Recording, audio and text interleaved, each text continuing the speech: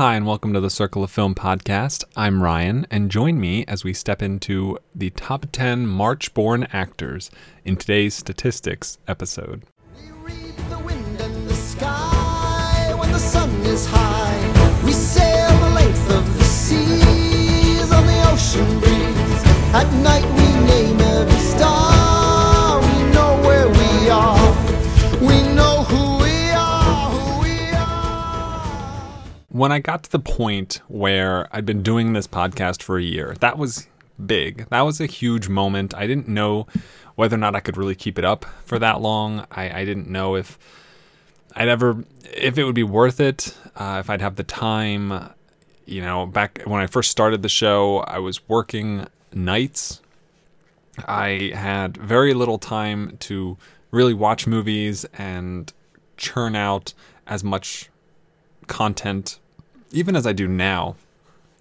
And so that was a huge, big moment for me. I was really pleased to hit that milestone. It kind of came and went. I didn't really do much for it back in September, October, but I was really happy to get to that point. And then just recently, being able to get to the 200th episode is also like pretty staggering. That's such a, if you start the first episode, like that seems like so far away, and yet, there you are, you've made it, you got to that point. And it's something that even now, I'm, almost half a dozen episodes removed from that, but it's still pretty significant. It's still pretty awesome to be at that level, to be at a point where I can say, man, I have 200 episodes of a podcast that I do by myself, which is all the more impressive for me, like just thinking about it. Like, it's one thing when you're part of a duo or a trio or a quartet, and you have to put in that diminished percentage of time and of talking and interaction. You have other people to bounce conversation off of, to bounce ideas off of. You have a whole other person or two other people or three other people to provide topics and subjects and things to talk about, to add different perspectives. And I don't really have that. I've had a handful of episodes with other people on them, which I'm super grateful for. Those of the people who joined me to talk about anything, but it's a lot of work. It's a lot of time, and 200's a big number. But this episode, contrasted to my 200th episode, contrasted to having podcasted for a year, this one is more important and matters more to me for a different reason. And that is because it is the first MonthBorn actor episode that overlaps a previous MonthBorn actor episode. I started doing this in March of 2017. It is now March of 2018. So 12 months have gone by. A whole year. I have done 12 MonthBorn actor episodes. They have all come out. They were all brand new. They were fresh. They didn't have anything to compare themselves to except each other, and that doesn't really work. And now I finally have a month where I'm actually comparing it to a previous year's month, and that is so exciting for me. It's like it adds an element of legacy to the show and to this segment that I really enjoy doing, and I'm super excited, very stoked to actually get a chance to compare and contrast the top 10 outside of just discussing the people within it and where they land now and what's changed and the movies that I've seen since then. The biggest hitch in that excitement is that in the last 12 months, the formula for determining top 10 actors, or just top actors in general, top actors, writers, directors, has changed fairly significantly. Oscar nominations and wins no longer factor and values for movies, film value, has dropped considerably, with most of the value, all the positive values being reduced. And average film rating has seen its own stock plummet, as it now factors in significantly less based on how many movies you've been in. So there's a lot of shuffling around going on and issues, but even still, there are definitely a lot of familiar names to appear on this list. Looking down the list here, so just a refresher. In 2017, the top 10, starting at the bottom, was Gary Oldman, Holly Hunter, Jessica Chastain, Alan Tudyk, Matthew Broderick, William H. Macy, Brendan Gleeson, Kevin Corrigan, Michael Caine, and Catherine Keener. Now, I can say that 1, 2, 3, 4, and 5 of those people are still on the top 10 list, and 5 of them are not. So 5 people have fallen off of the list, and some of them fell pretty far. So just to kind of go one for one here, I'm not sure, as this is kind of a fresh perspective on this type of an episode, I wasn't exactly sure how I was going to go about comparing them, the new placements to the old placements and things like that. I don't actually have a record of all the films I've seen since then. I'm going to try and eyeball it and maybe recognize the more recent ones that I've seen. Hopefully that works out, but it could be a little clunky. We'll see. So let's start out with just the top 10 list now and what that looks like. So starting off, number 10, born March 27th, 1963, entering the top 10 list for the first time. He's born in Tennessee and has 16 film credits at this point, with an average film rating of 64.94 and a value of 9.3, no acting Oscar nominations, and a score of 67.22, ranked 227th overall, is Quentin Tarantino, the writer-director who frequently appears in his own movies and very, very occasionally in other movies. Yeah, he's number 10. Now, first thing, he's ranked 227th overall. Last year, the 10th ranked person in March was Gary Oldman, who was 183rd overall. So we're starting a bit lower on the totem pole than we have been previously. And Quentin Tarantino, obviously you've got his own movies, Reservoir Dogs, Pulp Fiction, and Inglourious Bastards. He plays a voice in Jackie Brown. He was in Django Unchained.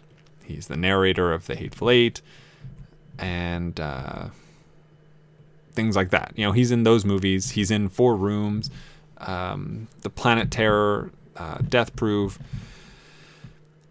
And he's not, those are tiny roles, but those in and of themselves wouldn't have been enough to put him on the top 10 list. He's also in Desperado. He's also in From Dusk Till Dawn. Those are the 2 that push him over the edge. Those are the ones that push him into, top 200 territory.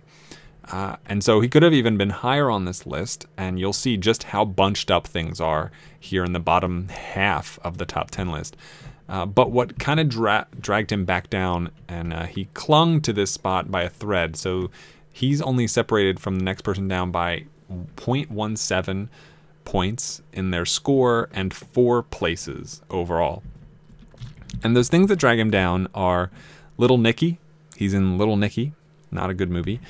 He plays himself in She's Funny That Way, not too good. And then a couple of sort of shorter films that he directed, he's in them. Or I don't know if he directed both of them. He's directed one of these. Where is he? Tarantino, there we go. He directed My Best Friend's Birthday, which is pretty bad. It's also incomplete, So you can only watch like half of it, I think. I found half of it, and I don't know what happened to the other half. No one's really seen it, but what you do have is not great. It's not great. And then his worst film is called Leonard Cohen, Dance Me to the End of Love, which I did find, I think, on like YouTube or Vimeo or something. And he's in it very briefly. It's a very short movie, and it's set to Leonard Cohen's song. And it's not anything, really. And I don't know what he was doing in it. It came out like after Reservoir Dogs, which makes no sense to me. Maybe it was made before then. I'm not sure, but it came out in like the mid 90s. So I don't know where that came from or what happened to it. But those couple of films are really dragging him down. Now, obviously Tarantino, fantastic writer, fantastic director. As an actor, I think he's fine. I think he's a fine actor, as many writer, director, actors tend to be. There aren't a lot of those, but you look at someone like Greta Gerwig, who I think kind of hits it out of the park on all fronts. And Tarantino is incredible as writing and directing, and he's more than serviceable as an actor. He's strong in Pulp Fiction. I think he's fine and good in Reservoir Dogs. I like him in From Dusk Till Dawn as well. And I'm curious. I'm interested. I don't know why he hasn't pursued acting more. I'm sure that writing and directing takes up a lot of time, and maybe that's the easy answer. But he definitely seems to have this sort of way about him that you don't see in a lot of movies and a lot of actors, honestly. And he has a look, you see him, he's a very distinctive looking person. He is unlike a lot of people that you see today. He's not classically handsome the way that most actors tend to be. And that's also interesting. So I was watching movies from people toward the top of this list, top of the March actors lists, and I came to Tarantino, and there really aren't a lot of movies that he's in that I hadn't seen, hence why some of them are sort of student films, short films, and the like. But even still, it's... I don't know. I feel like he was like one or two roles away from really embracing the fact that he was able to play all different sides of that role as a writer, director, and actor. And it's, I'm always looking forward to his movies. I rewatched Inglourious Bastards fairly recently and loved it even more than the first time. I was pretty lukewarm on it the first time. I thought it was pretty good, but not great. And on a rewatch, I was really into it. He's far more impressive and ranked far higher as a writer and as a director. He's 15th overall in the director category. He's 14th overall as a writer, with My Best Friend's Birthday tracking those stats down as well. But even with that, he's still top 20, top 15 of all time, and he's not even in the top 200 as an actor, despite the fact that he's in most of the movies he's directed. So it is what it is. He's not generally associated as an actor for good reason. I think he's first and foremost writer-director. I wouldn't even say he's more writer or director than the other. I would say they go hand in hand. He writes everything he directs, and he's really only written one or two things outside of what he's directed that I've seen, at least. So there's not a lot of parody going on. And at first, looking at this top 10 list, I was like, I don't know. Tarantino doesn't really fit with the rest of these people on here. He's, everyone else on this list is 100% first and foremost an actor. But I mean, that shouldn't matter. I that's just how things shook out this time. And there's going to be I'm sure a year will come, a year and a month, where someone who isn't even actually an actor makes one of these lists. There's a good chance Stan Lee makes the list in the month he was born in, and I don't know what month that is. Hold on. Because, I recently added him to the list, and he's ranked 41st overall. He's born in December, so we got a long time to go before December. And December's a much, much better overall month, so it'll be a lot harder for him to stay in that. But even still, like, he's not an actor, but he's been in all the Marvel movies, and as many of them are generally pretty good, that leads to him having a pretty high score. So, and for all those reasons and more, I'm pleased to see Tarantino represented on this list. I think he's a good actor. He's not a great one, but he is a good one. And in the movies where he actually has like a significant role, whether he gave that role to himself or not, I think he does a good job with what he's got, and he pulls it off pretty well. So for me, number 10, number 227 overall, is Quentin Tarantino. Moving on to number 9, we have born March 23rd, 1959 in Florida, with 37 film credits to her name and an average film rating of 59.59, 2 Oscar nominations, a value of 11, which is the second highest value in the top 10, 59.59 being the lowest average film rating in the top 10. She has a total score of 67.54 and is ranked 217th. So we still have not quite reached where Gary Oldman was last year. And this is Catherine Keener. If you remember last year, Catherine Keener was ranked number 1 in March. She was 22nd overall. I had seen 31 films. I've now seen 37. So we're 6 films later. I had already seen Get Out at that point. So Get Out, as great as that movie is, it did bump her up when I saw it then. And now it didn't impact. It isn't part of the reason she is dropped, is what I'm getting at. She had a 65.71 average film rating back then. That has dropped about a little more than 6 whole points.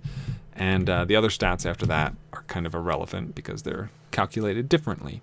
So, just looking at some of these movies, Being John Malkovich, Out of Sight, Living in Oblivion, Into the Wild, Captain Phillips, Please Give, Get Out, Begin Again, Enough Said, Trust, Adaptation, Capote, Walking and Talking, The Croods, Cyrus, A Late Quartet, The 40-Year-Old Virgin, Lovely and Amazing, Where the Wild Things Are, The Interpreter. Those are all the movies I've rated good to great to amazing. I'd already seen them. I've only seen average to bad movies that Catherine Keener has been in the last year, which include Full Frontal, I think is average, fine. An American Crime is okay. It's nothing too good. Nostalgia, it's not good. It's bad. I think Bad Grandpa I saw within the last year. That's not very good either. November Criminals I didn't like. Hamlet 2 was bad and very strange. It's a Steve Coogan movie. He's a playwright that teaches a drama high school class, and all of the other extracurricular activities at that school get canceled. So all the kids join drama, and he's been putting on these plays that he's adapting from previously written material. And so he finally decides he's going to write his own thing because all his previous performances have sucked. And he writes Hamlet 2, the sequel to Hamlet, which is ludicrous. And I don't remember the precise plot. It has to do with Hamlet going back in time to prevent the poison from permeating throughout the entire hall and killing everybody. And along the way, as you'll see in the movie, he meets a ton of other people. It's also a musical. It is absolutely batshit bonkers, but it's really bad. It's really bad. Simone, S1M0NE, which is an Al Pacino movie where Al Pacino creates a virtual actor, female actor, who can act as well as everyone. So the premise to that movie is pretty fascinating, and there's a lot of like we're already kind of on that wavelength in a way. You know, there was a thing on Reddit not too long ago called deepfakes, where people are putting the face of one person on the body of another person. And so naturally that led to like Nicolas Cage being in every single movie as every single character everywhere, and a lot of other different things. And so like that's the first step. You know, this is exactly what this movie is about. It's taking a woman that Al Pacino creates virtually and imbuing her with, you know, I think when he's like designing her body and shape and all that, he's like, oh, give her the smile of Audrey Hepburn and the lips of, you know, and then he puts her in his movies. He's a director, and he, you know, when he wants Katharine Hepburn, when he wants Meryl Streep, when he wants, you know, whoever, he can get that, exactly that from this person. And so that's just, I feel like it's not as far away as we think it is. The movie itself is very messy, but the premise is definitely something to look into. And then I think the other film that I hadn't seen before was Accidental Love, and I don't really remember anything about that. Accidental Love. What do we got? Nope, I'd seen that a while ago. It's not that one. What just happened? What just happened? Nope, I'd seen that one already. I don't know. So Hamlet 2, Simone, November Criminals, Bad Grandpa, Nostalgia, and American Crime. It probably wasn't Bad Grandpa then, because it's American Crime and Full Frontal. So those are the 6. And yeah, she has dropped pretty significantly. I believe there were points where she was actually off the list entirely, which would have been insane for her to drop from first to not applicable. But she does retain 9th place and 6 films. So that was kind of what I'm looking at. So I was looking at all these, how many films I'd seen everybody in, and the number I wanted to hit was 5. I wanted to have seen at least 5 new films from every single person who's previously on this list, especially if they were still in the top 10 a week ago. You know, I wanted to make sure I'd seen a significant number of movies that they'd been in, so that there would be a significant difference to their ranking, for good or for bad. And, you know, Catherine Keener, I got it to 6. That felt pretty good. Some people just happened to go even further. But so, for example, Gary Oldman, who is not in the top 10 this month, he was 10th last year. He did not make it this time. At the time last year, I'd seen 31 films, same as Catherine Keener. I've now seen 37, so I'd seen 6 again, and that dropped him down. He's in the top 20. He is 20th. He's currently ranked 20th, so he's still in spitting distance, but 6 films from him dropped him just like it did Catherine Keener, which is fairly customary for a lot of people on this list, except some of the people at the top, which we'll get to in a minute. So Catherine Keener, I still love her. I think she's awesome. I think she's great. I loved her in Get Out. I want to see more. I want her to get more roles, bigger roles. You know, she is a fantastic actor who, 2 Oscar nominations. She's clearly well respected and well regarded, and gives great performances. She has the most films rated in the 90s out of anyone in this top 10 at 7. You know, the next highest person in the top 10 has 4, and she has 7. I just think, Being John Malkovich, Out of Sight, Living in Oblivion, such good movies, fantastic movies, and she's great in all of them. So I really hope she can like be in more things, which is another thing I wanted to do that I usually do and I didn't do. I'll do it. I guess I'll do it for Tarantino too, since I missed that already. But Catherine Keener, as I said, I've seen 37 of her films at this point. She's got 65 credits on Letterboxd, which includes unreleased films. Let's not include those. 62 credits. So I've seen 60% of the movies she's been in. The most popular one isn't even a movie. It's Show Me a Hero, which was like a TV miniseries a few years ago. The most popular movie she's in that I haven't seen on Letterboxd is Friends with Money. There's also The Ballad of Jack and Rose, Elephant Song, Your Friends and Neighbors, Johnny Suede. Is that Brad Pitt? It is Brad Pitt. Switch from 1991, Box of Moonlight from 96. A lot of old films. So yeah, there's that. And then if we look at some of the newer movies that haven't come out yet. So from last year, there was We Don't Belong Here, which I haven't seen yet, but that might be like a festival movie. Maybe. It has Anton Yelchin in it, but it is not his last movie. And then she's going to be in Incredibles 2. That's awesome. She's going to be in Sicario 2. That's great. And she's another movie called Little Pink House. So according to this, she plays the voice of Evelyn DeVore in Incredibles 2. I don't know who that is.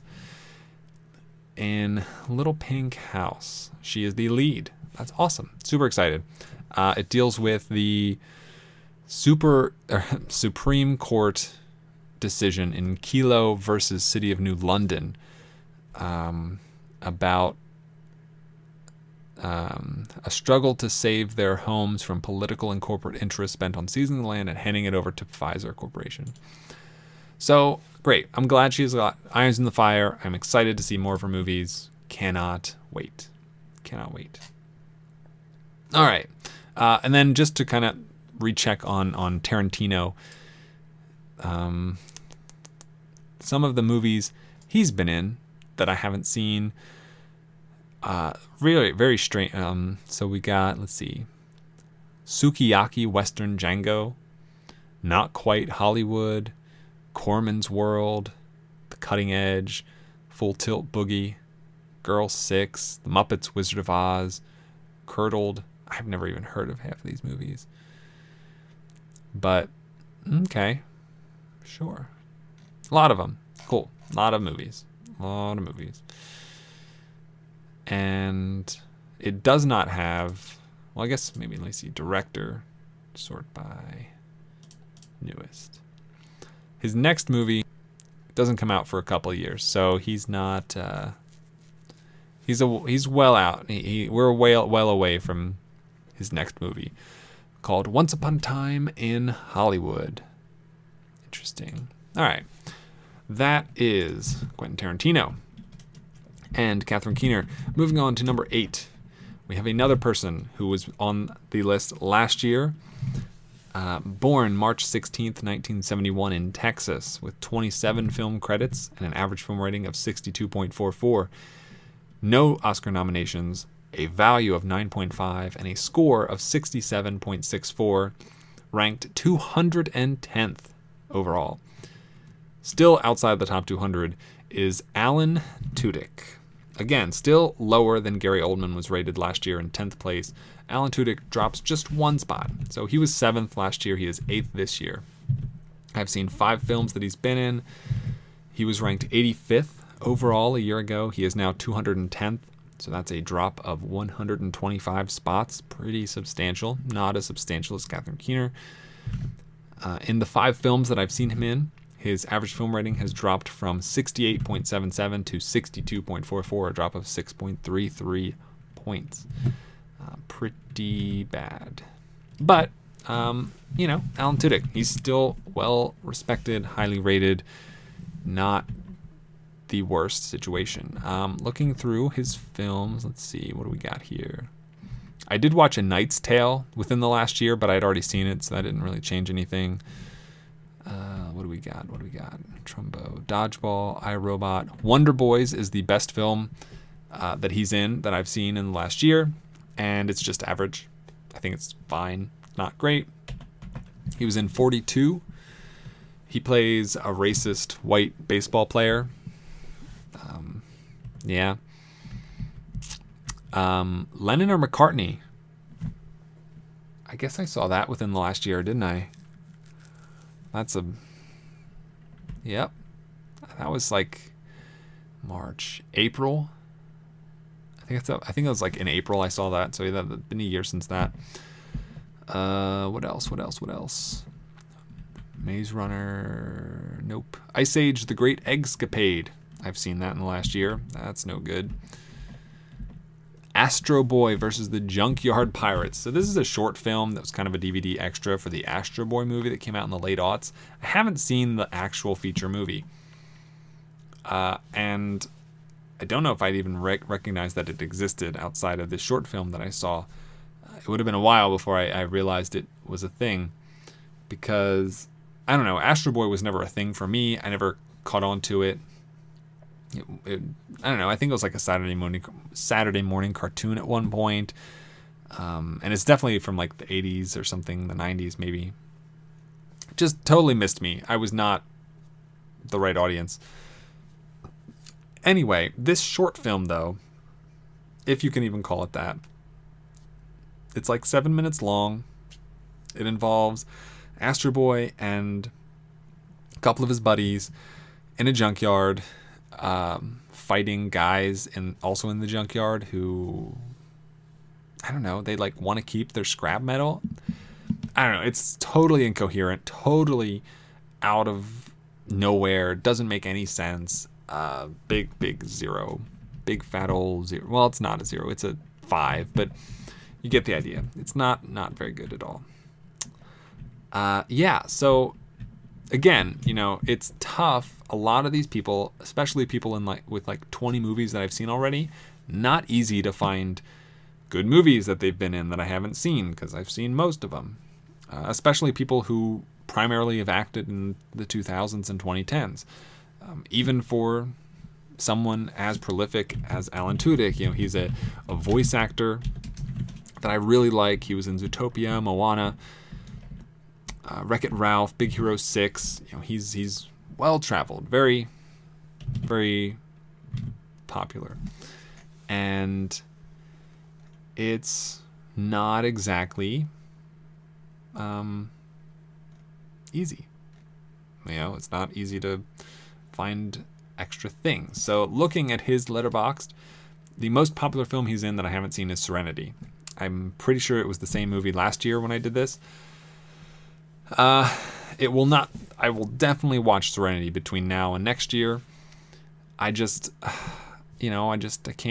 I have to watch the show. I have to watch Firefly. I've only seen the first episode. It's really good. I just need to find the time. I also have to do, because Serenity is one of Kyle's top 300 or top 250 movies, and I have 2 of those left as of this recording. I have Serenity and Fitzcarraldo. I have to watch both of those and complete his top 250. Excited to do that. That being said, Alan Tudyk is going to be he was recently in Rogue One back in 2016. Last year he was in Star versus the Forces of Evil, The Battle for Muni, which I don't know anything about, but it's a thing that people kind of liked, I guess. Never heard of it. But he's going to be in Ralph Breaks the Internet, Wreck-It Ralph 2. That is a big one. I'm really looking forward to it, and I hope it's good. It doesn't come out till November. We got a long ways to go. It's got a huge cast. John C. Reilly, Sarah Silverman, James Corden, Jack McBrayer, Jane Lynch, Mandy Moore, Aoi Cravalho from Moana, Kristen Bell, Taraji P. Henson, Kelly MacDonald, Anika Noni Rose, Jodie Benson, Alan Tudyk, Ming-Na Wen, Idina Menzel, Jennifer Hale, Anthony Daniels. The cast is insane. What a fantastic voice cast. Incredible. Super excited for this. It's the only film on Letterboxd that Tudyk is in that's not out yet. So I'm sure there are other projects he's involved in, but for now, that's it. So Alan Tudyk, it's a shame he dropped a little bit. Hopefully, Ralph Breaks the Internet can boost his score. Hopefully. I mean, I just want the movie to be good, so that would be what would happen. But for now, he is ranked 8th overall, or 8th in March, 210th overall. Moving on to number 7. born March 30th, 1950. In the United Kingdom, with 20 film credits, an average film rating of 64 even, a value of 9.5, no Oscar nominations, and a score of 67.68, ranked 207th overall. We're still outside the top 200. Is Robbie Coltrane. If you don't recognize that name, I don't blame you. Robbie Coltrane, not really a household name, but I'm sure you've seen him in Harry Potter. He is Hagrid. He is in all 8 Harry Potter movies. It's a big reason why he's so highly rated. He also voices a character in Brave. He's in Ocean's 12. He's in GoldenEye, which is one of the recent films I've seen him in. He's in the Johnny Depp movie From Hell, the 2004 Van Helsing movie with Hugh Jackman. He's a voice in Arthur Christmas, which is really good. A voice in The Tale of Despereaux. He was in 2012's Great Expectations. He's a voice in 2009's The Gruffalo. He was in Alex Rider, Operation Stormbreaker back in 2006, which is not so good. Absolute Beginners, which is really good. He's in that too. The Gruffalo sequel, The Gruffalo's Child. 1997's Buddy. Man, I haven't looked at that poster in a while. And that's it. 20 movies. Fascinating, though, if you scroll down his Letterboxd page. So you're looking at the top of it. The first movie on this list, on the first movie poster, as far as I can tell, that actually has a picture of Robbie Coltrane on it. It's might not even be Nuns on the No, Van Helsing, The Gruffalo's Child, Slipstream, Gooby, Buddy. It's like the let me see. 1, 2, 3, 4, 5, 6, 7, 8, 9, 10, 11, 12. It is the 12th line down, so the mid to late 40s as far as popularity is concerned. Roald Dahl's Danny the Champion of the World from 1989 is the most popular film that I believe based on what I'm looking at, that has Robbie Coltrane's picture on the poster. Starring Jeremy Irons, Robbie Coltrane, Samuel Irons, and others that I don't recognize. I haven't seen it, but that's not too strange. You know, he's not really a lead. He's a supporting actor, and he's fantastic at it. But that's where it becomes interesting, because as soon as you hit Danny, the Champion of the World, the next movie he's on the cover, The Pope Must Die cover, Montana cover, and then you get to a point where he's on the cover of every single thing, front and center. He's in so many movies called Cracker, where he plays Cracker. He's Dr. Eddie Fitzgerald. It's like a British TV movie thing.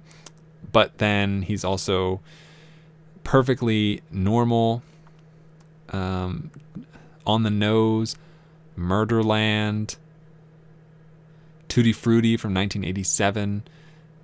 All these Cracker movies. Holy crap. The Plan Man is his least popular. The Bogeyman, 1992. And no, just found that interesting. Like, I scrolled down to the bottom, and it's just like all of a sudden it's just Robbie Coltrane's faces on every single poster. I found that interesting. Yeah, he was not on the list last year. This is his debut in 7th place. Pretty solid debut. As I mentioned, Alan Tudyk was 7th before. And 7th place last year was ranked 85th overall. Robbie Coltrane not even in the top 200. So big difference. Outside of, let's see, again, I've seen 20 movies that he's been in, including all the Harry Potters. GoldenEye is, I think, the only movie on this list. Oh no, GoldenEye, Alex Rider, Operation Stormbreaker, and I think Great Expectations I've seen fairly recently. And overall, those 3 films probably brought his average score down. So, he would have been even higher, but he ended up dropping. So he could have been top 5, I think. Easily would have been probably 4th overall without either Great Expectations or Alex Rider, Operation Stormbreaker. But they pushed him down just below number 6. You'll see almost as low as Alan Tudyk. He's only 3 spots away. Like I said, Quentin Tarantino, Catherine Keener, Alan Tudyk, Robbie Coltrane.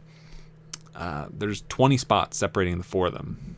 Not a very expansive representation just yet.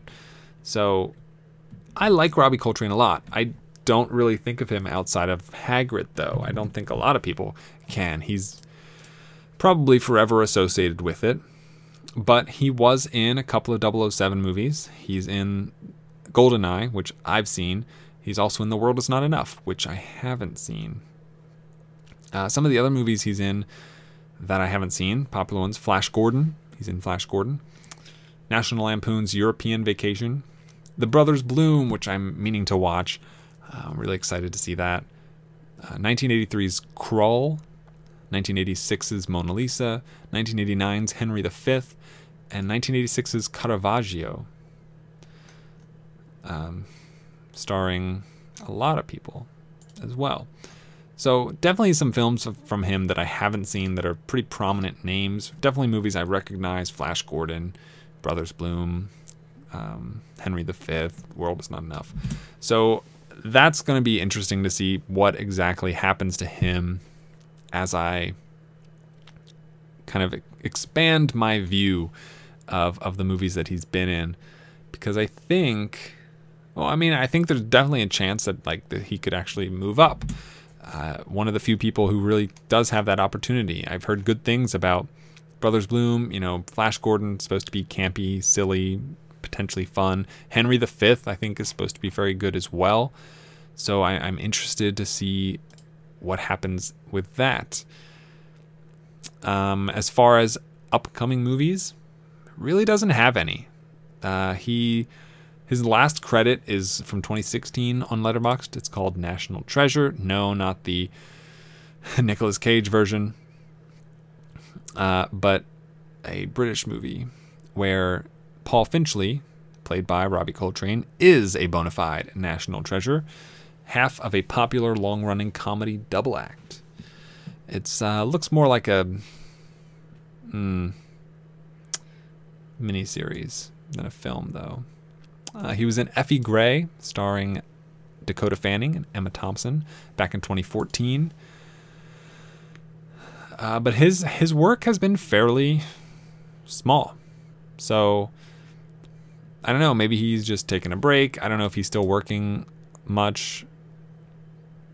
We'll see. I don't know.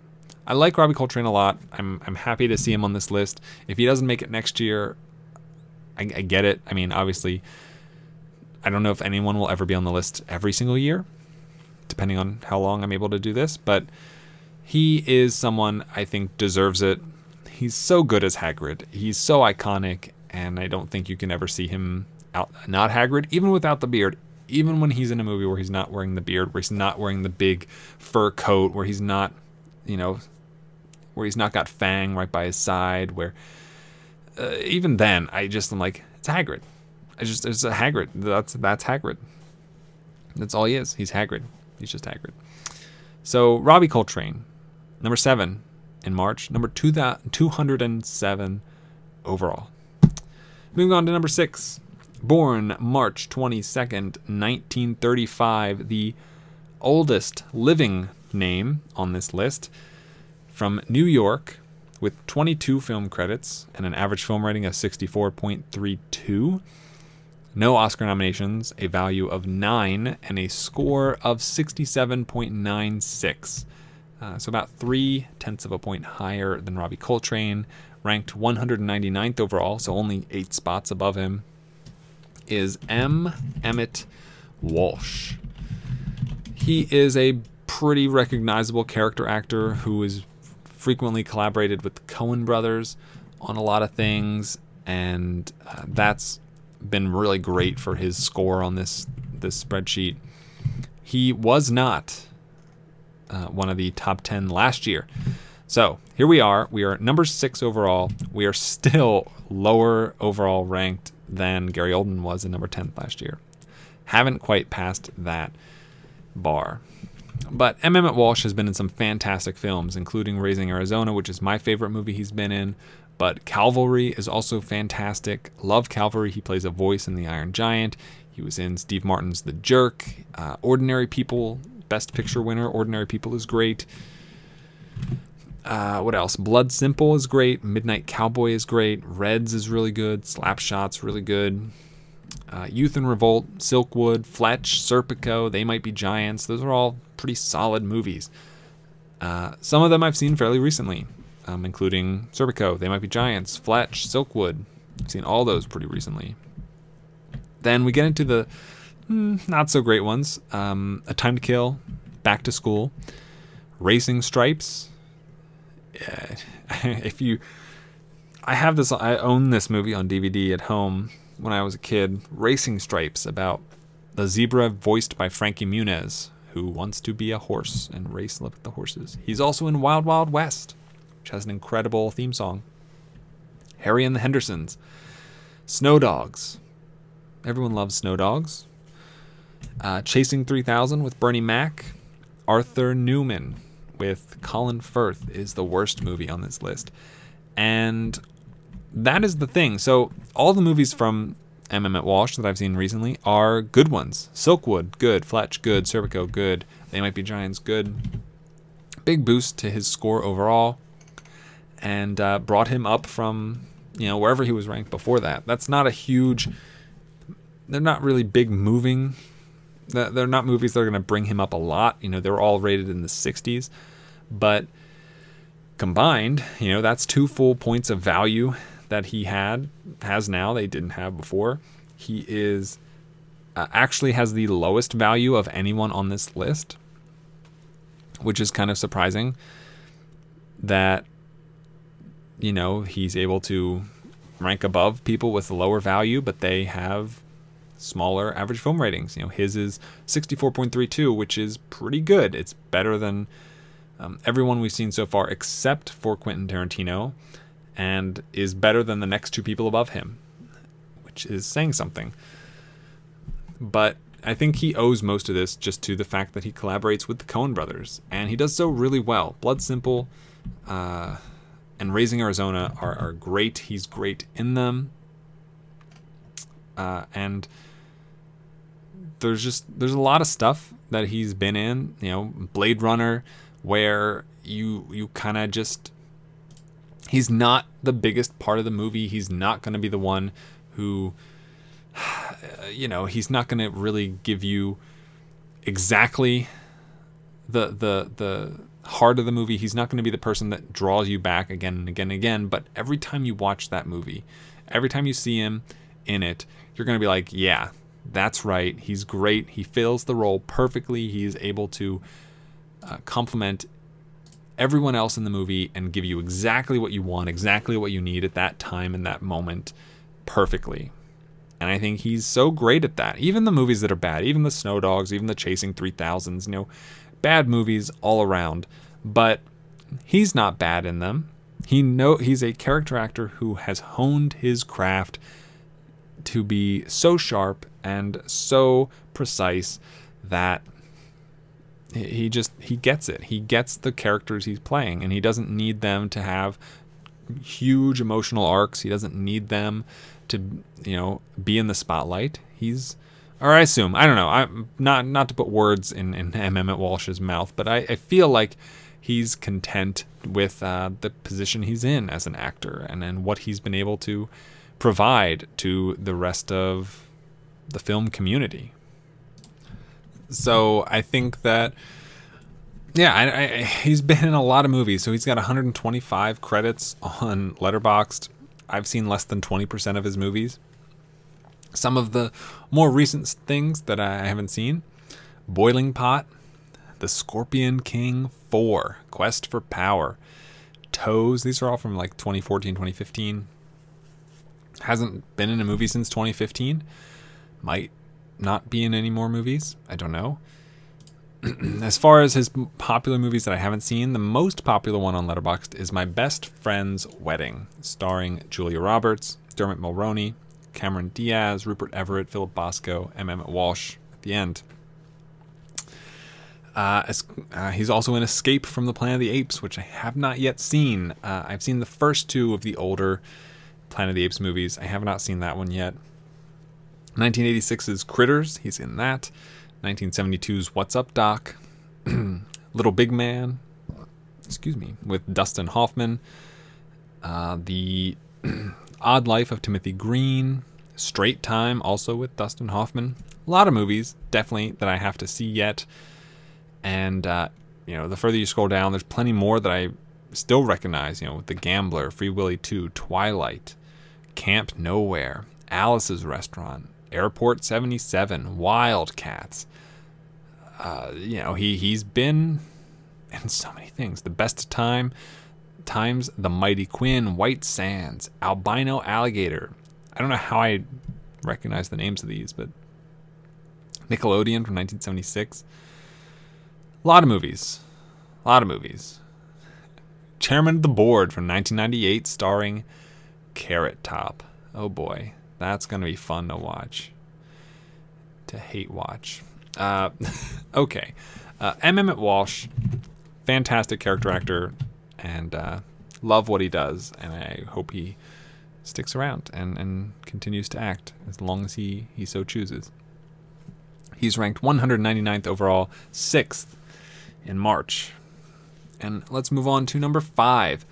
Born March 29th, 1955, in Ireland, with 35 film credits that I've seen, an average film rating of 60.74, no Oscar nominations, and a value of 10.5 for a total score of 67.96, which is exactly rounded to the second decimal place, the same number as what M. Emmett Walsh has. However, if you go to 3 or 4, or however many you need, Brendan Gleeson, that is who this is. Brendan Gleeson is one spot higher than M. Emmett Walsh at 198th overall. Again, still ranked lower than where Gary Oldman was before. So, Brendan Gleeson, this fucking guy, he is one of my favorite actors. I think he's amazing. I think he's been in so many great movies. He's the second highest film count that I've seen in this top 10. Second only to Catherine Keener, who's at 37. Brendan Gleeson is at 35, and last year he was ranked 4th overall, and I'd seen 27 films. So I've seen 8 films he's been in the last year or so. That's a lot. Let me see if I can kind of pick those out here. So, in the last year, we've got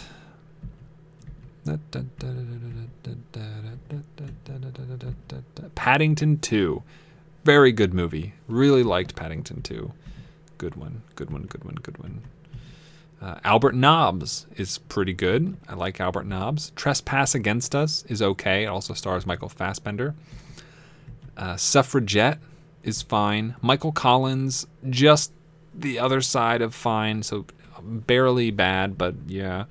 Green Zone, I didn't really like. Hampstead, I thought was pretty bad, pretty awful. The first Lake Placid, I finally watched. I'd seen the second and third ones. I had not seen the first one. It's awful. So is that 8? Lake Placid, Hampstead, Green Zone, Michael Collins, Suffragette, Trespass Against Us, Albert Nobbs, and Paddington 2. I think that's 7. I don't know. Anyway, those are the ones I've seen. I think overall he probably actually lost value. So, you compare him to before. He had 27 films. Now he has 35. He had an average film rating back then of 65.85. He has dropped more than 5 points of that down to 60.74. Pretty significant drop. I don't know exactly what he was rated overall back then. I've listened back to that episode that I recorded to try and find that number. I didn't mention it on that episode, unfortunately. So I don't know what it was, but it was somewhere between 44th and 66th, probably closer to 66th. And now he is 198th. So he's dropped over 100 spots. But everyone around him has dropped. So he only went from 4th to 5th place.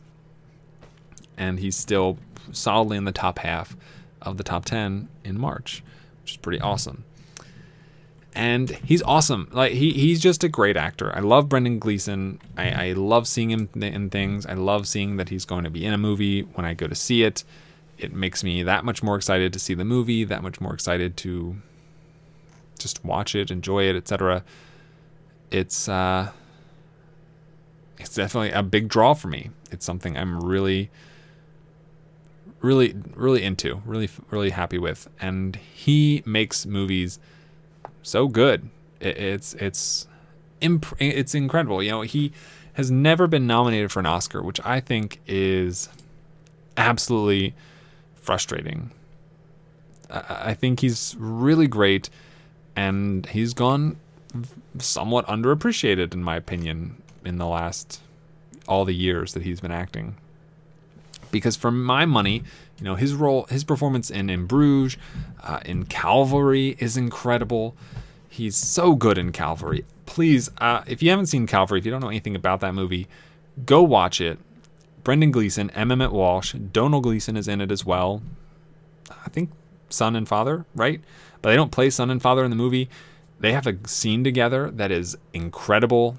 Brendan Gleeson plays a pastor, priest, and Domhnall Gleeson is like this criminal in jail. I want to say he's like a child rapist. I don't think it's that, but I think it's something like that, with that sort of a what's the term I'm looking for? With that kind of a reputation, a stigma, with that kind of a stigma around it, something very awful. And there's a scene that the two have together that's fantastic. And knowing that they're like blood, that like it's like, oh man, I raised you, and now I have to pretend that you're this. Oh my gosh, so great. And that's just like the tip of the iceberg. Gangs of New York, Perrier's Bounty, Paddington 2, again, Cold Mountain. His turn in the Harry Potter movies. The Guard with, what's his name?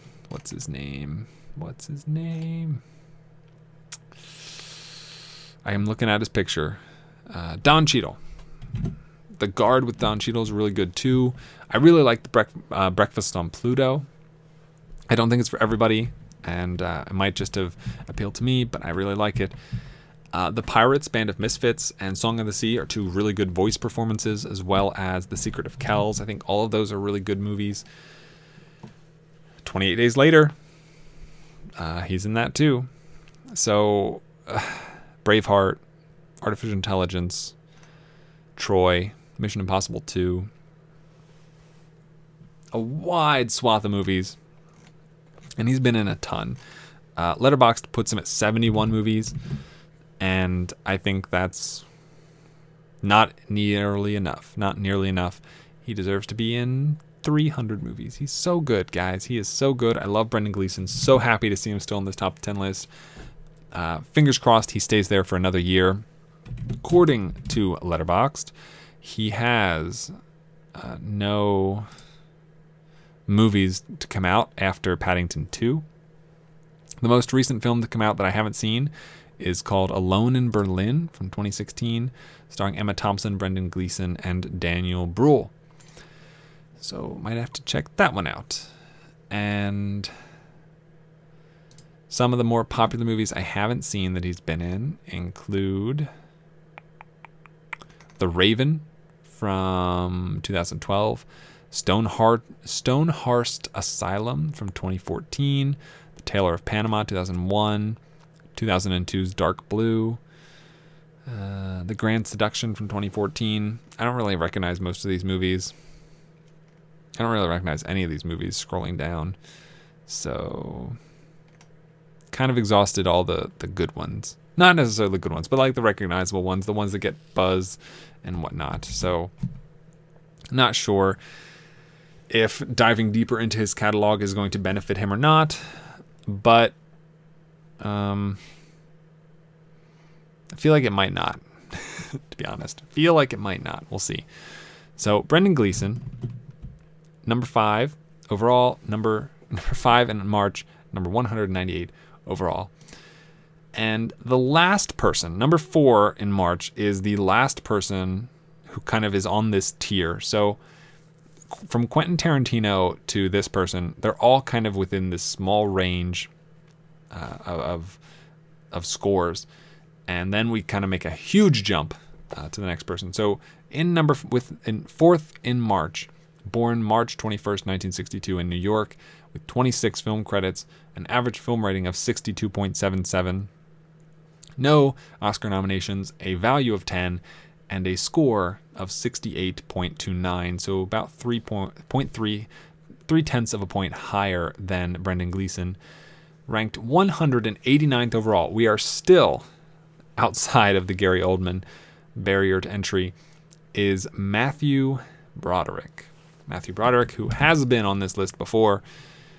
He was ranked 6th. So he is the first person on this list to have moved up so far. And he's moved up 2 spots. Now, before he was ranked 78th overall. Now he is ranked 189th overall. So he's actually dropped 111 spots. Still moved up to 4. I'd seen 22 of his films then. I've seen 26 now. Only 4 new films of his. And he had an average film rating of 69.45. It is down to 62.77. Pretty significant drop there, almost 5 points. And some of the newer movies of his that I've seen include, what do we got here? Lady Hawk, which I liked. I liked Lady Hawk. I thought it was pretty interesting. The fantasy element worked for me. I really enjoyed it. It had a lot of good stuff going on there. What else do we have? Tower Heist. I watched that yesterday, 2 days ago. It has its moments. There's one line that Casey Affleck's character says that I really liked, where they're like talking. So they're gonna rob this penthouse in the tower that they all used to work at, and I forget the moment that sparks why.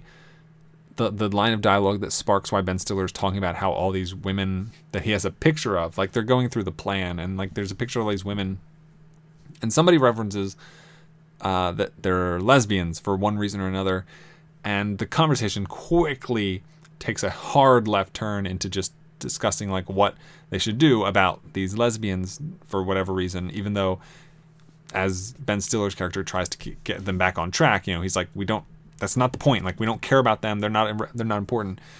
And so at one point somebody asks kind of generally, like, do you get what I'm saying? And Casey Affleck's character responds like, yeah, we have to get past a gauntlet of lesbians. Like, which whatever you think about Casey Affleck, trying to avoid like even breaching that topic, but Casey, that line, his delivery is perfect. And I think that line is so great.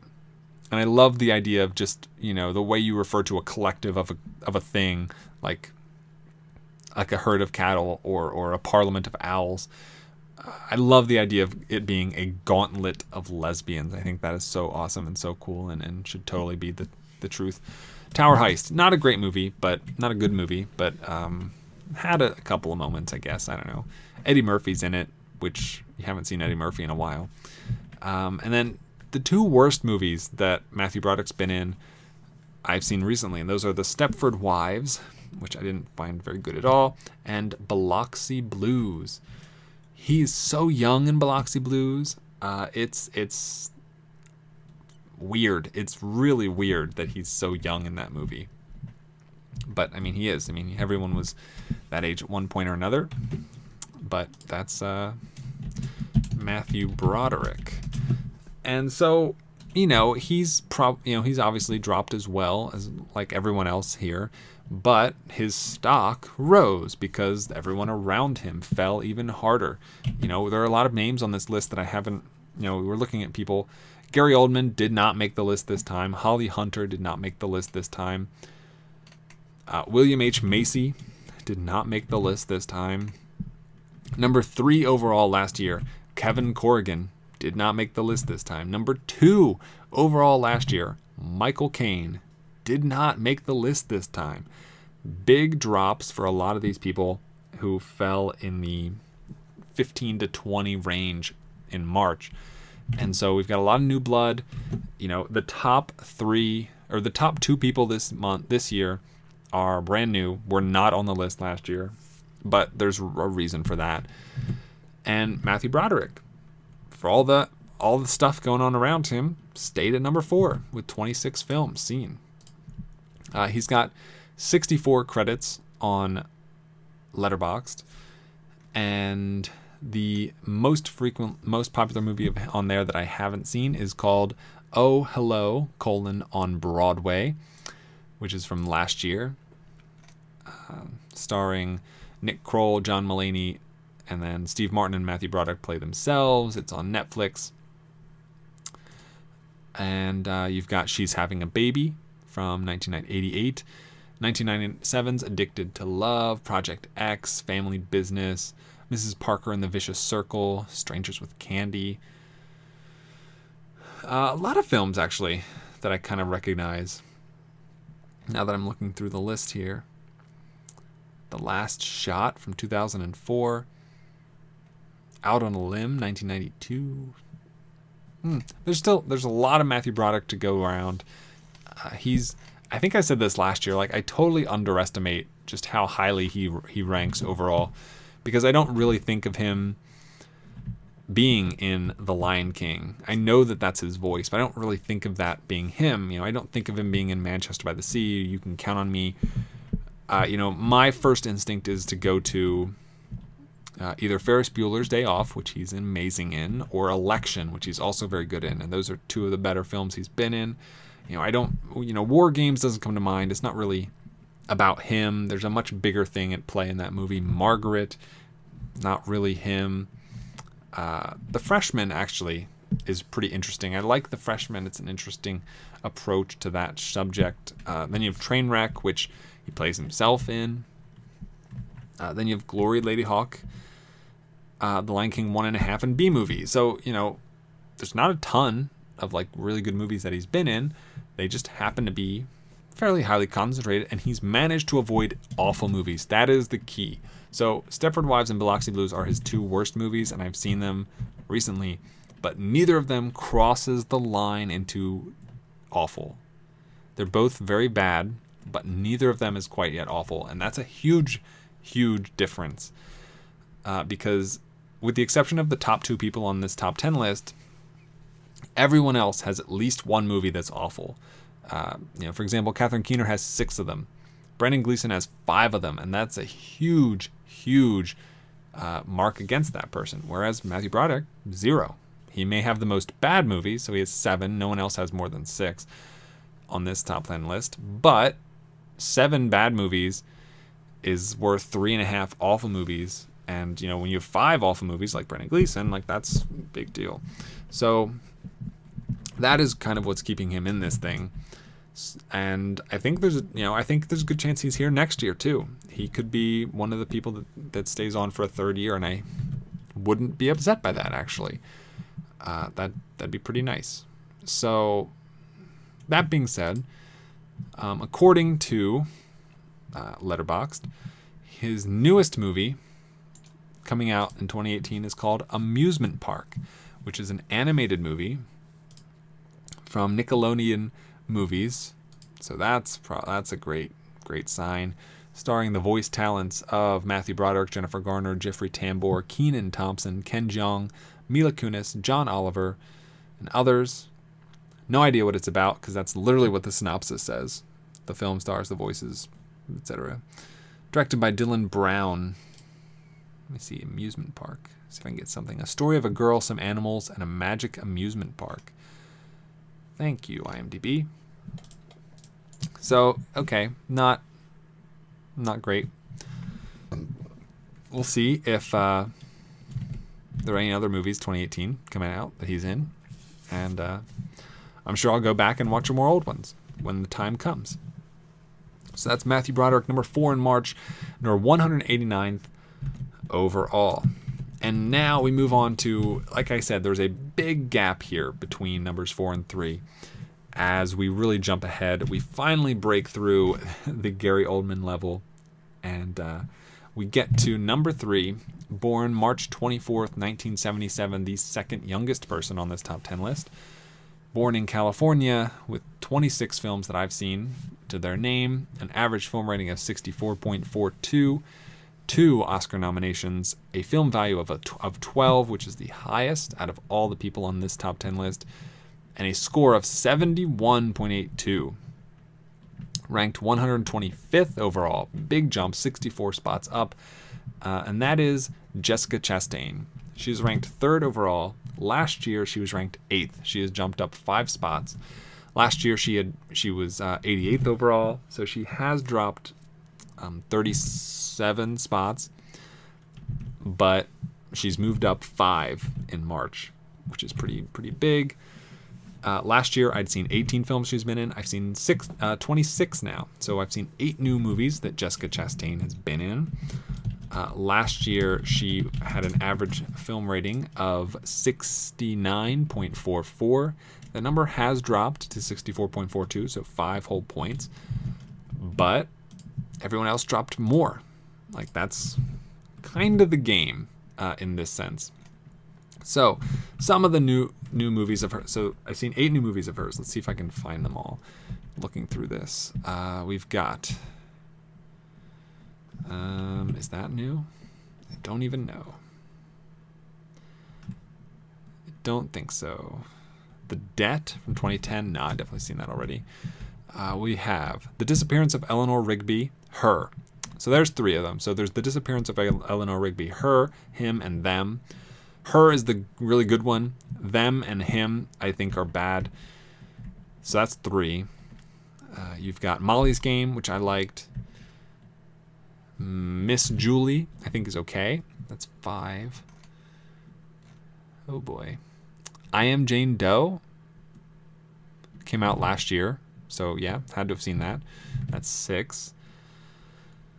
Touch of Evil, which is a short film, is just the other side of bad. That's 7. And then Scripted Content, which is another short film where she plays herself, is 8. Scripted Content, which is the worst... Well, I guess it's not. Disappearance of Eleanor Rigby, Him, is the worst new film of hers I've seen. But Scripted Content is this cute little short film. I think it's on YouTube. You should check it out. She plays herself. It's a fan sits next to her on a park bench and tries to take her picture. It's cute. It's funny. It's 3 minutes long. I enjoyed it. Looked like she had a lot of fun. Jessica Chastain is amazing. She's so amazing. I love her so much, and I think she's great in Molly's Game this year. It's a shame she didn't get nominated for her performance. Not that I would have nominated her, but I think she deserved more consideration than she got. But it's not me making that decision. She's really good. The Disappearance of Eleanor Rigby is such an interesting film, and it has 3 variations. I watched all 3 in the same day. The Her variation is by far my favorite. One, it encompasses the most Jessica Chastain of any of the 3 movies, and I think on top of her being a much better actor than James McAvoy, I also think that her story in the movie is significantly better and much more interesting. And it's mostly... And I mean, part of that is her and her being such a great actor. But she's awesome. She does such a great job in that movie.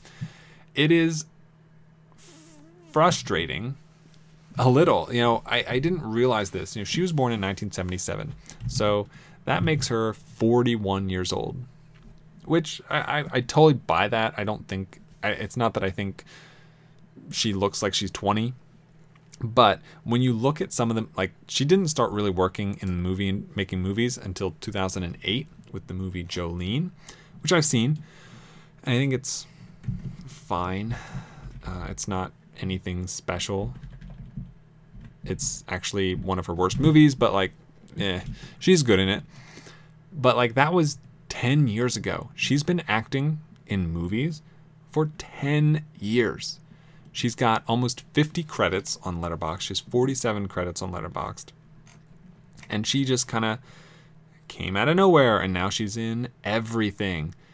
And I'm not upset about that whatsoever.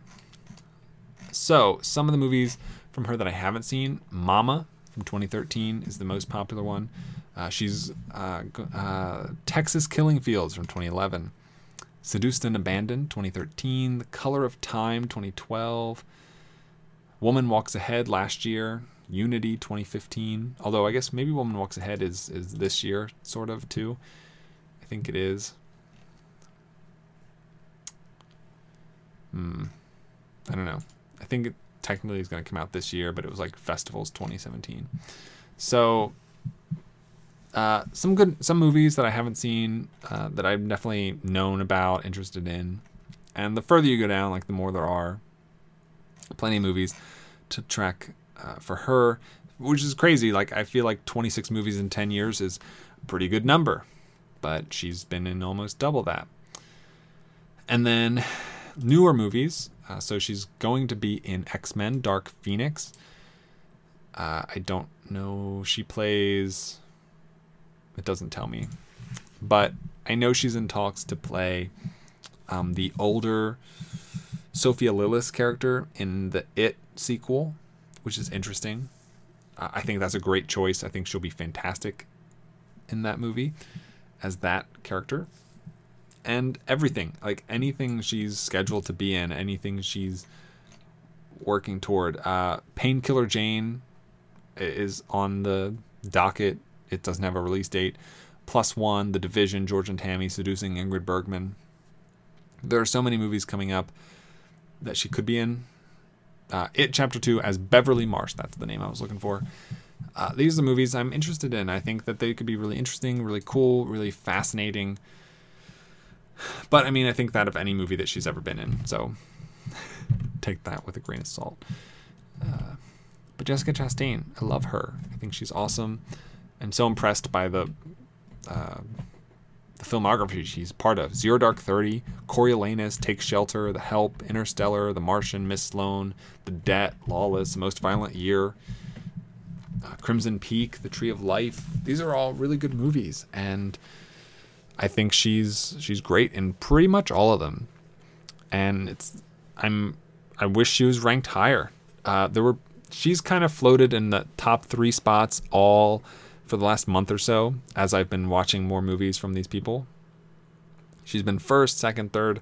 Might have dropped even lower than that at one point or another, but she is firmly third right now. And I'm very happy with that positioning, to be honest. So that's Jessica Chastain, number 3 in March, number 125 overall. Moving on to number 2. So we have counted through all the people I've already mentioned who were on the list last year. So we've only new people to go. This person, born March 1st, 1983, the youngest person on this list, with just 8 film credits, born in Kenya. The top 2 people, also, neither of them American, born in Kenya with 8 film credits, an average film rating of 78.50. For reference, the highest person before this for average film rating was Quentin Tarantino at 64.94. This person is 14 points above that at 78.5.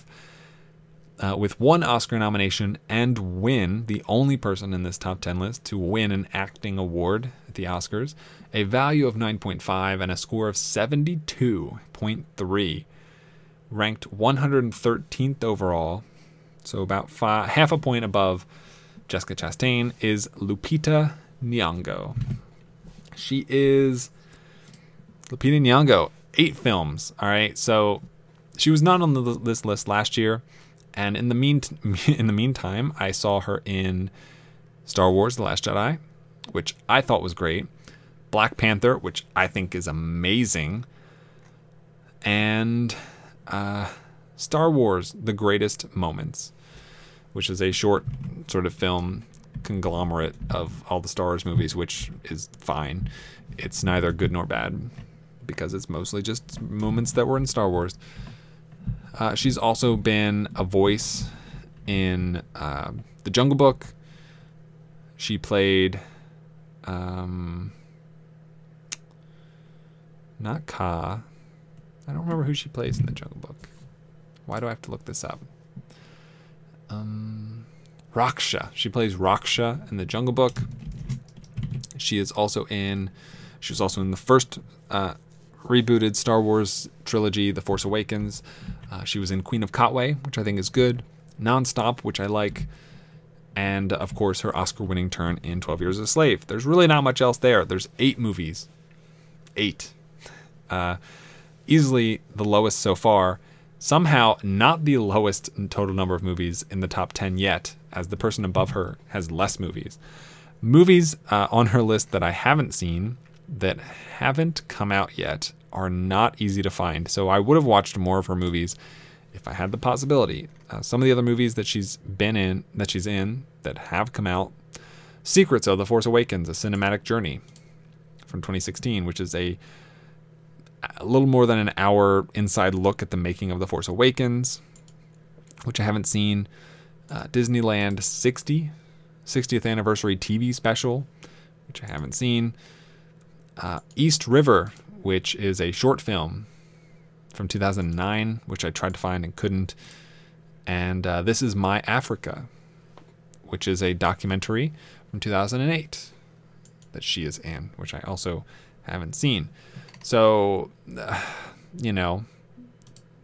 pretty much watched everything I could, and that's it. As far as films that haven't come out yet, obviously Black Panther 2, she'll be in. There's a movie called Americana, with an H at the end, that is in the works. It's starring Lupita Nyong'o and David Oyelowo.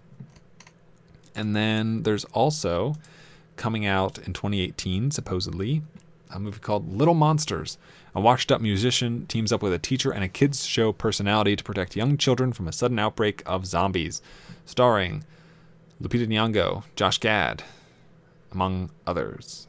But I don't recognize any others. So that's supposed to come out this year. I'm sure I'm going to see it, but I have no idea what it's about. It is written and directed by Abe Forsyth, who I haven't seen any of his movies either. So I don't know if that's a good thing or not. Yeah, Lupita Nyong'o is great. She's fantastic in Black Panther. She is still, if I'm not mistaken, currently nominated on the Circle Film Awards. Yes, for Best Supporting Actor for 2018 for her performance in Black Panther. Still very early in the year, so I don't expect that to hold true for the rest of the year, but I do think she deserves that position right now. And she's great in that movie. She's really good. She's really good in everything. There's a reason she won an Oscar for 12 Years a Slave when it was pretty much one of her first movies. And I fully agree. I say don't fully agree, but I significantly agree with that decision. I think she puts in a fantastic performance. Looking at, if you go back to the 2013 Circle Film Awards, which you can find on circlefilm.com, they are there. She is nominated for supporting actor in that movie as well, alongside her co-star Michael Fassbender in the same category. And you also have Chiwetel Ejiofor nominated for Best Lead that year as well. We don't know who won those yet because I haven't released that, but she is in contention, and I think she is toward the top easily. That being said, I'm super pumped that she's second in March, depending, so this is a tougher one. So it really depends on this monster movie, right? Like, if Little Monsters is bad, one bad movie could just completely throw her out of the top 10 because of how few movies she's been in. She is that much more susceptible to a bad movie just destroying her score. And she's been fortunate that Black Panther and Last Jedi both boosted it quite significantly. But that's, you can't bank on that every time. I don't know if she has other projects coming out this year. According to the movie database, she doesn't. So it might be all hinging on Little Monsters. We'll see. But that is Lupita Nyong'o, ranked second in March, ranked 113th overall, which she was ranked 113th last year, would put her in 9th. Second and 9th. So let's move up to our number 1. So what we know so far is that they have been in less than 8 movies that I've seen. They are not from America. They have no bad movies, and they didn't win an Oscar. This person, born March 12th, 1905, that's 113 years ago. They passed away February 11th, 1982, at the age of 76. Born in Japan, so this is also the only deceased person in this month's top 10, with 6 film credits and an average film rating of 87.83. That is a huge number. And to put that in perspective, that is the 38th highest average film rating of anybody in the spreadsheet, and is the 3rd highest average film rating of people with 6 or more films to their credit. Moving back to the March list. Anyway, 87.83 average film rating, highest. No film rated below a 77. So all 6 films rated between 77 and 97. No Oscar nominations, no wins. A value of 9.5 and a score of 75.38. So 3 whole points above Lupita Nyong'o to be ranked 75th overall, which is a jump of about 40 spots. And if this person was ranked last year 75th, they would have been 6th overall. That gives you an idea of just how much this acting month has suffered. Last year, they had 3 people in the top 50. This year, nobody is higher than 75. And the people that are above 125 are people who weren't even in the top 10 last year. And this person is definitely not someone you're going to recognize, and that's Takashi Shimura. Right, who is that?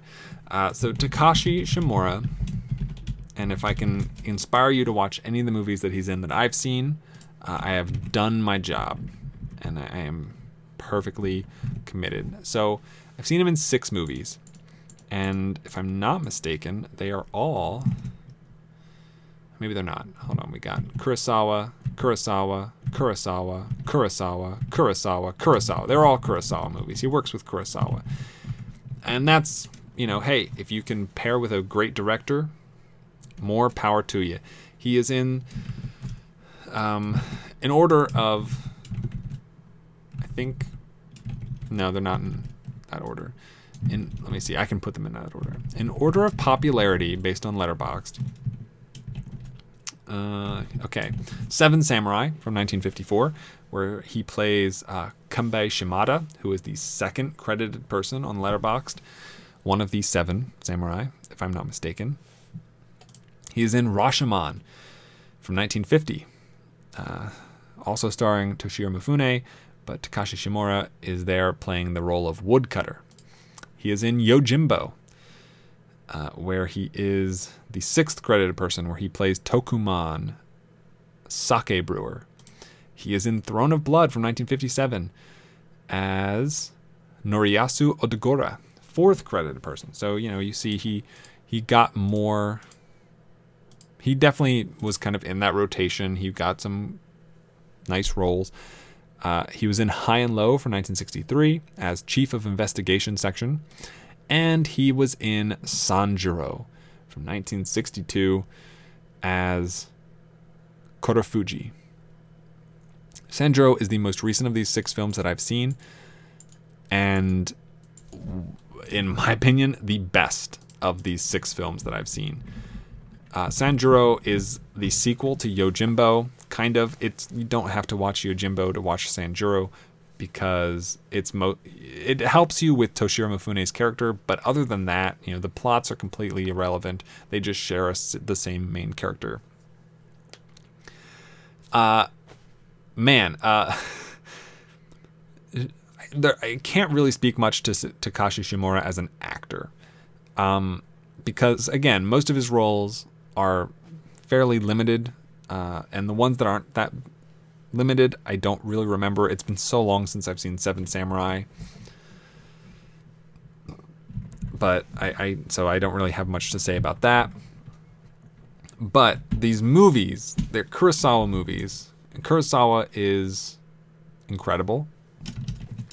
He is the 11th rated writer on my list, and the biggest reason he is lower than he's outside the top 10 is because he gets a writing credit for every variation of The Magnificent Seven, which is a benefit if you're including the older one, but it is a detriment if you're including the recent Chris Pratt and Denzel Washington version, which is just fine and is his lowest rated movie. As a director, he comes in at number 17 overall, with Dreams being his weakest film. It's average. Everything else is really good, and the biggest problem, there's a lot more high quality directors without mistakes than there are writers, so there's that difference. But that being said, he, again, 17th with just 8 movies. Everyone above him has at least 10 movies that they've directed. So he's definitely in good company there, I think. And so, Takashi Shimura being in all of these Akira Kurosawa movies is only going to further improve his standing. So his most popular movie I haven't seen is a Kurosawa movie, and it's called Ikiru from 1952, which has a 4.4 average film rating, or a 4.4 average rating on Letterboxd.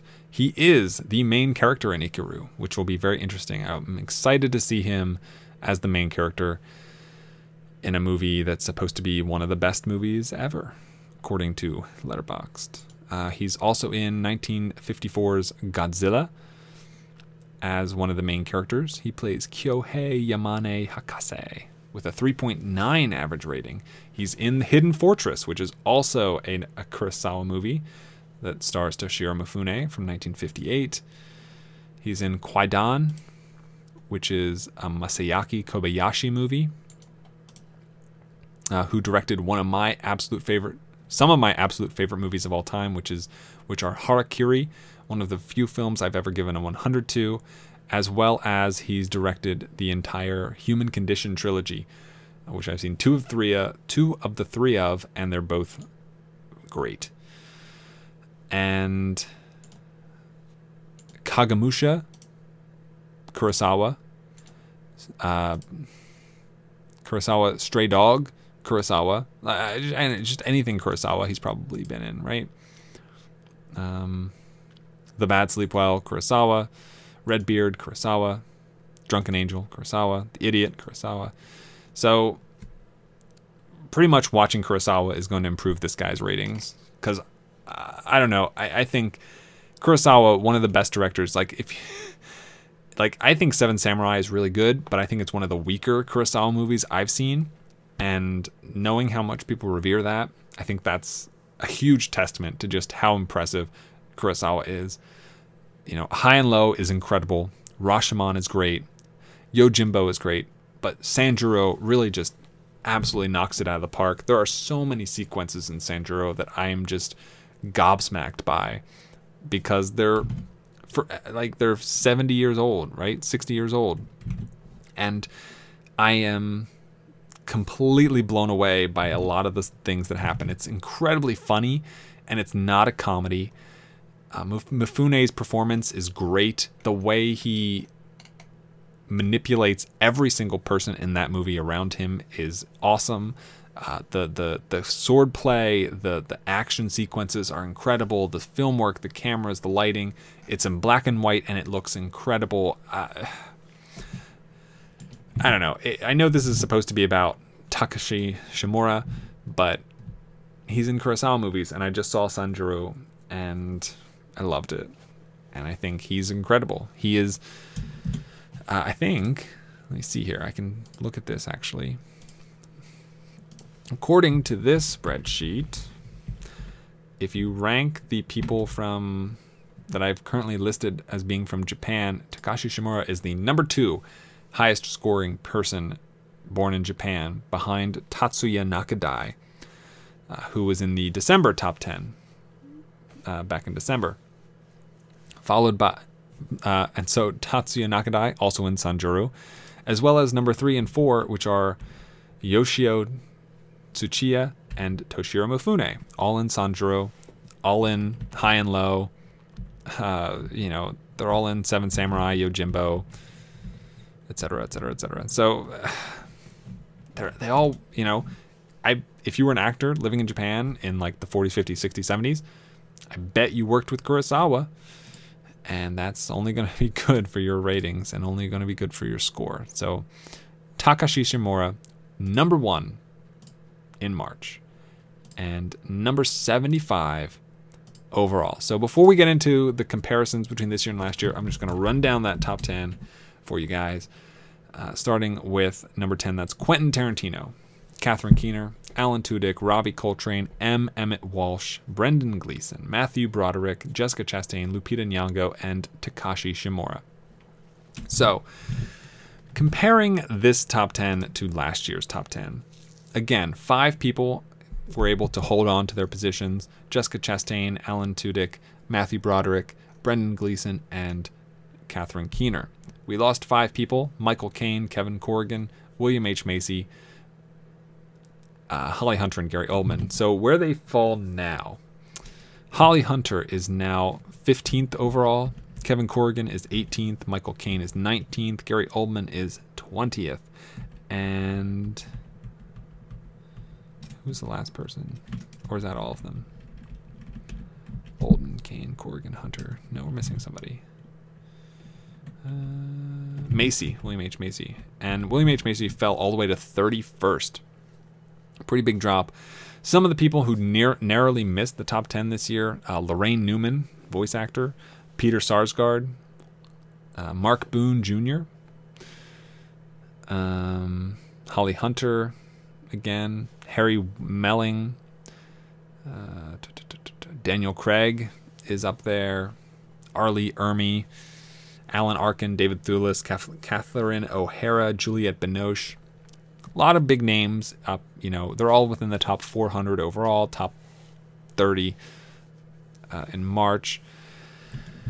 But one of the things, so I don't know, it's tough because, again, like this month as compared to the same month last year, the values and the scores of these people are so different. But I'm going to see what I can do here to try and make sense of things. So we had we had 8 of the top 10 last year had above 100 points in score. I would say that being above 100 then is like being above 70 now. And looking at the number of people above 70, there are 159 people with a score of 70 or more. I don't think there were that many people at 100 or more. There were about, probably like 110, 120 people at 100 or more back then. So, kind of, I don't know, you want to put it at 71, 72, whatever. But this year, there are only, oh my gosh, just search. There are only 3 people above 70. Jessica Chastain, Lupita Nyong'o, and Takashi Shimura. And only one of them was on the list last year. So Jessica Chastain with a 71.82 last year had a 103.44. She lost 32 points in the transition and in the 8 films I've seen from her since then. Her value at the time was a 32, and it's now a 12. So she lost 20 points of value between this year and last year, which is huge. So it's really tough to it's kind of comparing apples and oranges. They're both the same sort of scales, but they're very different in the presentation and taste, to work with that metaphor a little bit. And so I don't really know how much more I can go into this. Differences. Last year, everyone was alive. This year we have Takashi Shimura, who is not. Last year we had 3 women. This year we also have 3 women. 2 of them are the same, Chastain and Keener. Nyong'o replaces Holly Hunter. And interesting, so some of the things, Holly Hunter has been in The Big Sick in the last year. She had 15 films back then. I have now seen her in 21. She dropped her average film rating by about 5 points. And it really hurt her. Kevin Corrigan was ranked 3rd before with 19 films. I've now seen him in 26 films. His average film rating dropped a staggering 11.5 points.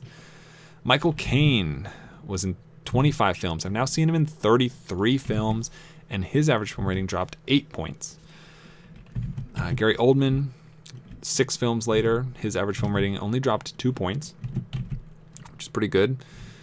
And then William H. Macy, I've seen 8 more films from William H. Macy. He dropped his average film rating by 10 whole points in 8 films. So it is not easy to remain highly rated. Like I said, March is a pretty weak month now that Catherine Keener has dropped out of the top 10, because she used to be in the top 10. But when you're looking at it now and nobody from March is even above 75th, there are months where the 10th person is going to be rated higher than Takashi Shimura. Looking at currently in January, the top 6 people in January are above Takashi Shimura. Almost. The top 8 people in February are above Takashi Shimura. And there are 12 people from February in the top 100. What do we got here? One more of those. In April, the top 8 people are above Takashi Shimura, and there are 12 people above 100. So it might just be that I kind of focused watching movies from people from March, and that's what drew everyone down collectively. That's definitely possible, but I do think that just as far as filmography is concerned, there's just a much weaker sense here.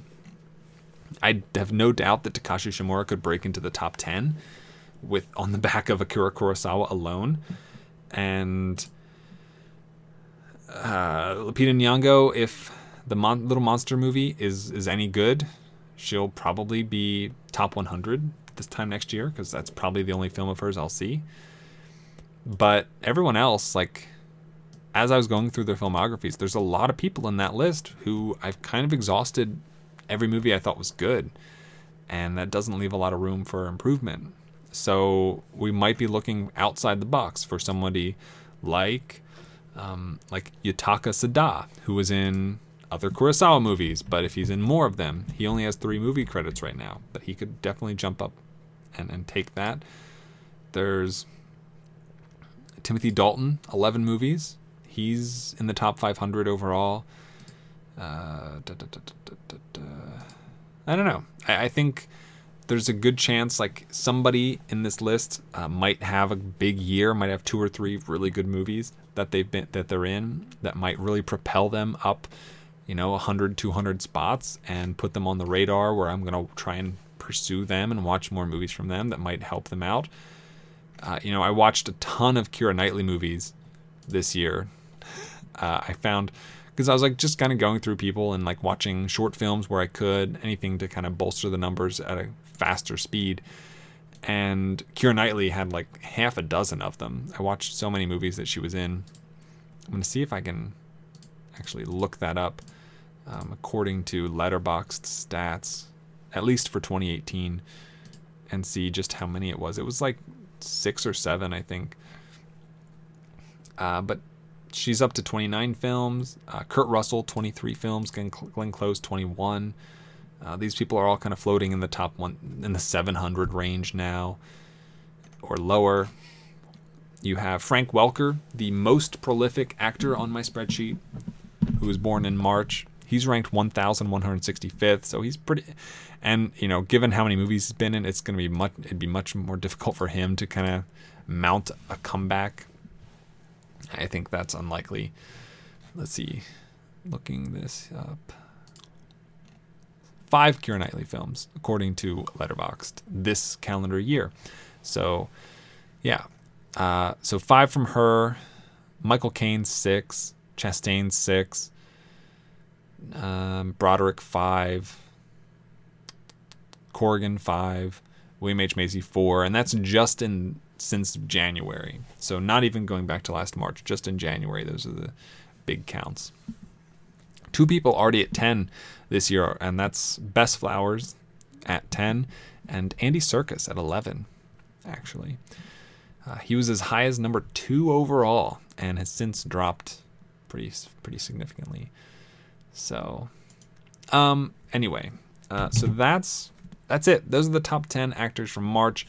I wish I had more to really get into as far as the comparisons between this year and last year, but the further we go, and once we get down to the months where I was using the same scoring system, it'll make a bigger impact and a bigger deal, and we'll really get to see what happened. But for now, we're stuck with this.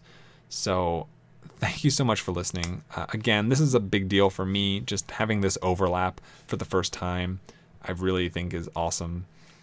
And I appreciate anyone who maybe remembers the first MarchBorn episode. I know I remember the recording. It's like an hour and a half long, and the first 35 minutes is just talking about Gary Oldman.